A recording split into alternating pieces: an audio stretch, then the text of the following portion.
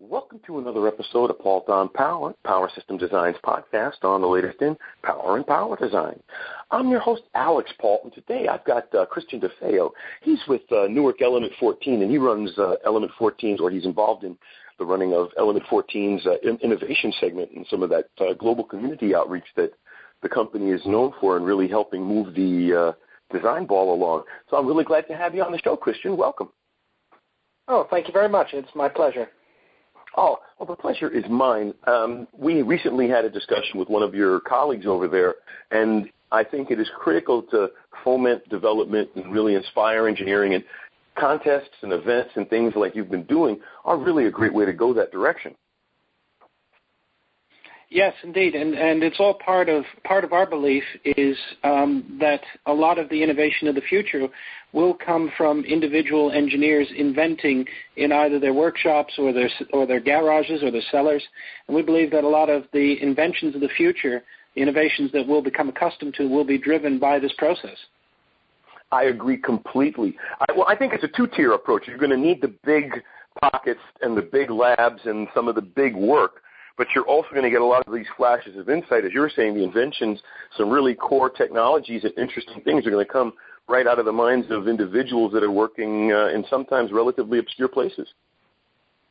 Indeed. I think that one of the reasons why it's such a potent time is that a lot of innovations have seemed to have been caught in a rut. For example, if you took a time traveler from the 1950s and you plot them down into the kitchens of today, barring certain things like the microwave oven, a lot of the appliances that he would find would be very familiar to him. So, for example, the washing machine, the coffee maker, the oven. These appliances have not really moved on in their basic operation at time. And so the question leads to why. A lot of the time when innovation is driven out of a large company, they're looking for innovations which can deliver a return on investment, a clear return on investment, and that often leads to incremental improvements. There is gaps, there is spaces for very large improvements, but these tend to be driven by extraordinary personalities. For example, the iPad was driven by Steve Jobs' extraordinary personality and the innovation culture he built at Apple. But a lot of the time, if you're looking for left field ideas, we need to capture the spirit of Apple's early days, HP's early days, and return to the sheds and return to individual inventors. And the design challenges that we do on Element 14 are an attempt to spark that, to use the tools which make it so much easier for a small inventor or workshop to build these innovations. Agreed. Well, and that's why, for example, your current event, it's called Forget Me Not Challenge, right? Indeed. It's an attempt. The idea was not to talk necessarily about gardening, but the idea was to create for the engineers to create applications which deal with the little annoyances that we all have when we leave home. For example, there's always the nagging concern: did I leave the iron on? Did I remember to feed my cat, and so on. And the Internet of Things and the devices which can be used to build IoT applications allow these questions to be addressed without having to return home. And that was one of the inspirations behind the design challenge. Right. Well, and it's a cute way to address a lot of the core smart home issues, because the first smart home apps are almost all directly related to security and safety. There's security, there's safety, there's temperature. I noticed that the idea of smart homes is really catching on. For example, I was recently in the USA and I happened into a certain cellular telephone company's store, and they were selling smart home devices alongside those of the cell phones. Also, Google has invested quite a lot in the Nest program. But this is only the beginning. But this is only we're just getting started. It's going to be possible to use tools like Raspberry Pi, to use open source platforms like Eclipse and in alliance with OpenHub to develop your own open source IoT applications, which will be of sufficient quality that you'll want them in your own home. Agreed. Agreed. Well, then, and you were saying temperature. I should have tossed convenience in there as well. But those are probably going to be the tripod of smart home going forward: is convenience, security, and safety. I completely agree, and I think that the other element is going to be information. Is that, for example, I think that we will all benefit from having energy meters that inform us of our consumption. Those things already exist, but allow us to adjust our consumption on the basis of the information that we get. Right. Well, I believe that's part of the inherent infrastructure, and of course, this is a power engineering community here at PSD, so I almost take that as a given of the infrastructure, that the reason we're doing all of this, which is, as I've said before, also the smart Internet of Things and smart grid are all kind of like the elephant and the blind men, because it really is your perspective dictates how you see the Internet of Things. It's the Internet of Things people have talked about it, and I know that the idea of machine-to-machine communication has been around for quite some time. It's only just now that I think that we're starting to realize its potential. We at Element 14 have been very fortunate to build partnerships with people like Bosch, who have told us what its potential for industrial applications. So, for example, if there's something wrong that goes wrong at an industrial plant, then it can send relevant alert messages to get something fixed. Or alternatively, it can lead to efficiencies in supply, consumption, and productivity. So it's going to revolutionize everything from our homes to how goods are produced. It will inform just-in-time manufacturing. It will inform energy consumption. I don't know if you saw Cisco's most recent ad. It was entitled "The Storm." And we see a bunch of wind turbines out at sea, and they're being blown about by a rather heavy storm.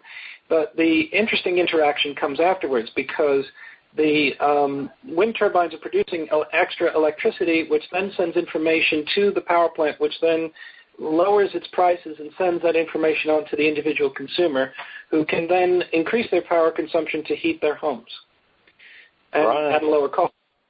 So the Internet of Things, I asked our friends at Cisco, how far away are we from that? The answer is not far. And so the Internet of Things is going to enable smarter homes. It's going to enable us to have applications which allow us to monitor our energy consumption. It'll increase security. It will increase efficiency and productivity.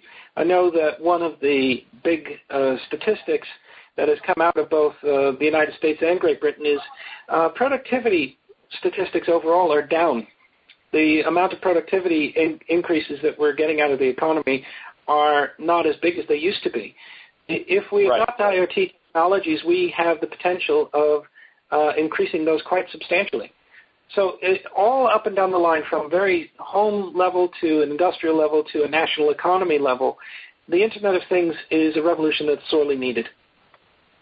Agreed completely. But then, although we got to watch it because we agree with each other so much, we're just saying this is going to be a big conversation of just agreed. Yes. But let's look at some specifics just to give some anecdotes to the audience. What are some of the more interesting, applications to the contest? Okay. Well, entries. We've had a interesting application from a engineer in Belgium, a guy named Frederik van den Bosch, who is developing a system to look after his cats. Now, I'm a cat lover, so I fully confess that this is of particular interest to me, given the fact that I have 3 of them. But the idea of being able to monitor them and to be able to make sure that they have enough food and water without me actually being in situ is very interesting to me. We've had an application. The other one that we had, which was very interesting, is an engineer in Brazil. He wants to use IoT applications to help his aged grandmother.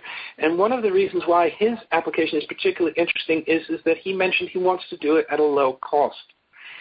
Because obviously being from, he says that from Brazil that they don't have the money to afford a very expensive IoT system, home monitoring system for his aged grandmother to make sure that she looks after herself, takes her pills, her house is secure, and all these sorts of things. Right. One of the wonderful things about IoT applications being available via Raspberry Pi and technologies of that type is that it is entirely possible to do that.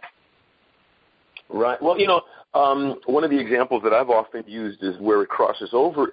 I've predicted that you're going to see a lot of that outpatient and geriatric and health management all overlap, because that same sensor that can detect if you have an intruder in the room can also be presence detector to turn your lights on and adjust your temperature, and can also detect if grandma fell down and didn't get up in 5 minutes. Yes, absolutely. It should be possible to have a complete home monitoring system for very little cost that hooks into a smartphone app. One of the weaknesses, I dare say, in home monitoring systems these days for elderly patients is the fact that there is still a reliance on monitoring service being there to check on you and alert. I mean, the most modern and sophisticated one that I've seen in the States, there's an accelerometer in the sensor that hangs around somebody's neck, and it can detect if somebody's had a fall, and then somebody can call up via a loudspeaker and say, "Are you okay?" Wouldn't it be better if the accelerometer hooked into a smartphone app and alerted a family member, and the family member was able to phone up rather than hiring an expensive service and find out if that person was okay? That person would also be in the position to dispatch help by calling an ambulance or whatnot, rather than relying on a third-party service monitoring it 24 hours a day. That has the potential of improving care for the elderly, yet doing it at a lower cost. And I know that healthcare costs are a concern throughout the world. I agree. Well, again, it's so apparent. It is so important. It is so critical that we successfully migrate all of these technologies into that shiny, happy future, because they obviously all have potential downsides in monitoring and market manipulation and things like that. So I think it's also crucial that the engineering community, that we create the solutions that are more service to the community and try to create real world solutions that help people's lives become better. And I think that, again, back to these contests, people aren't going to really submit their death rays and their evil thought control helmets unless it's a really avant-garde contest. As I'm saying it, I'm realizing that might not be the case, but I would assume that people would at least try to be nice in a public contest. Well, we've certainly, as a company, we would have an ethical mission not to award a death ray any particular prize. Well, wasn't that the John Lithgow movie, The Manhattan Project? The kid builds a nuclear bomb and brings it into science for the science fair. I'm not sure if it was. I'm not 100% sure, but I do remember that one. Yes, it was. I remember the kid asking his girlfriend, "Since I joined the nuclear club, do I get a leather jacket?" On element 14, on element 14, if you bring anything nasty to the table, you don't get much of anything. But if you bring something cool to the table, you get great recognition, geek cred, and engineering recognition. Oh, absolutely. And furthermore, in the Forget-Me-Not Challenge, we give you a package that's worth over $20,000. We give you a fully fledged Tektronix oscilloscope. We give you an Ocean EDK 300 kit. We give you an Ocean middleware.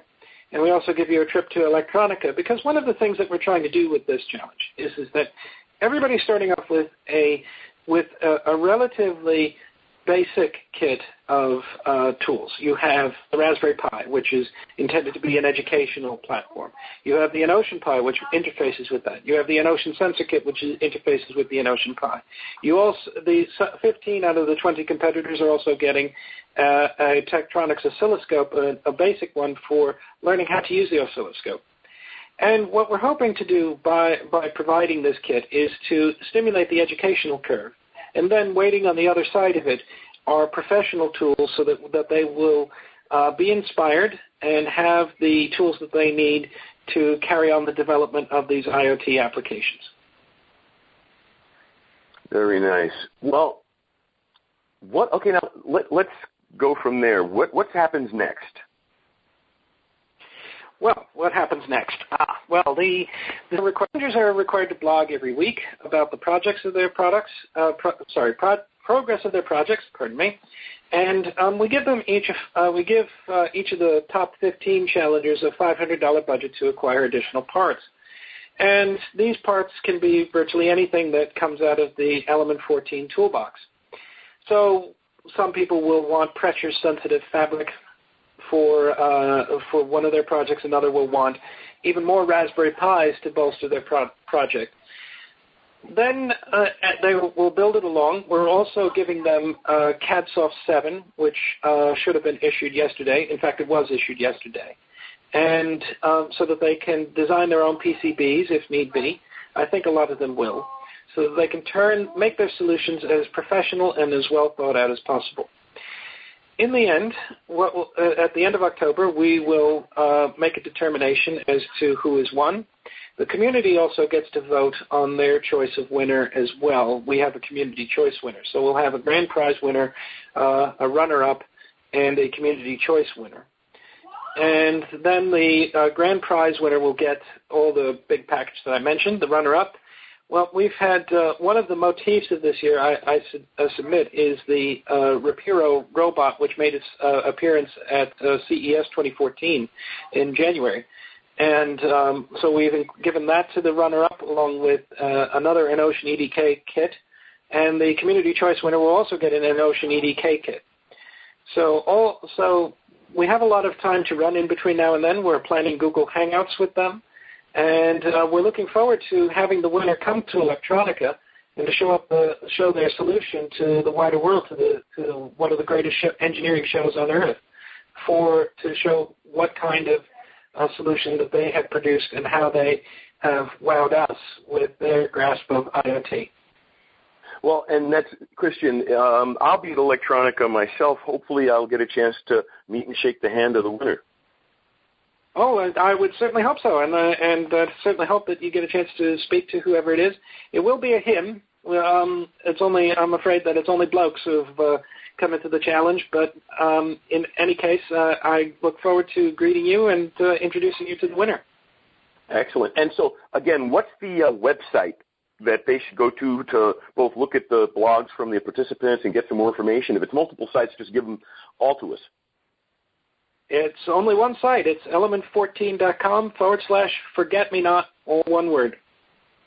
Excellent, excellent. Now, Christian, what I always do before I close out an episode is I give my guest the opportunity to have the last word. You could talk a little bit more about this specific contest or what Element 14 is doing or just a tip for the industry, but the floor is yours.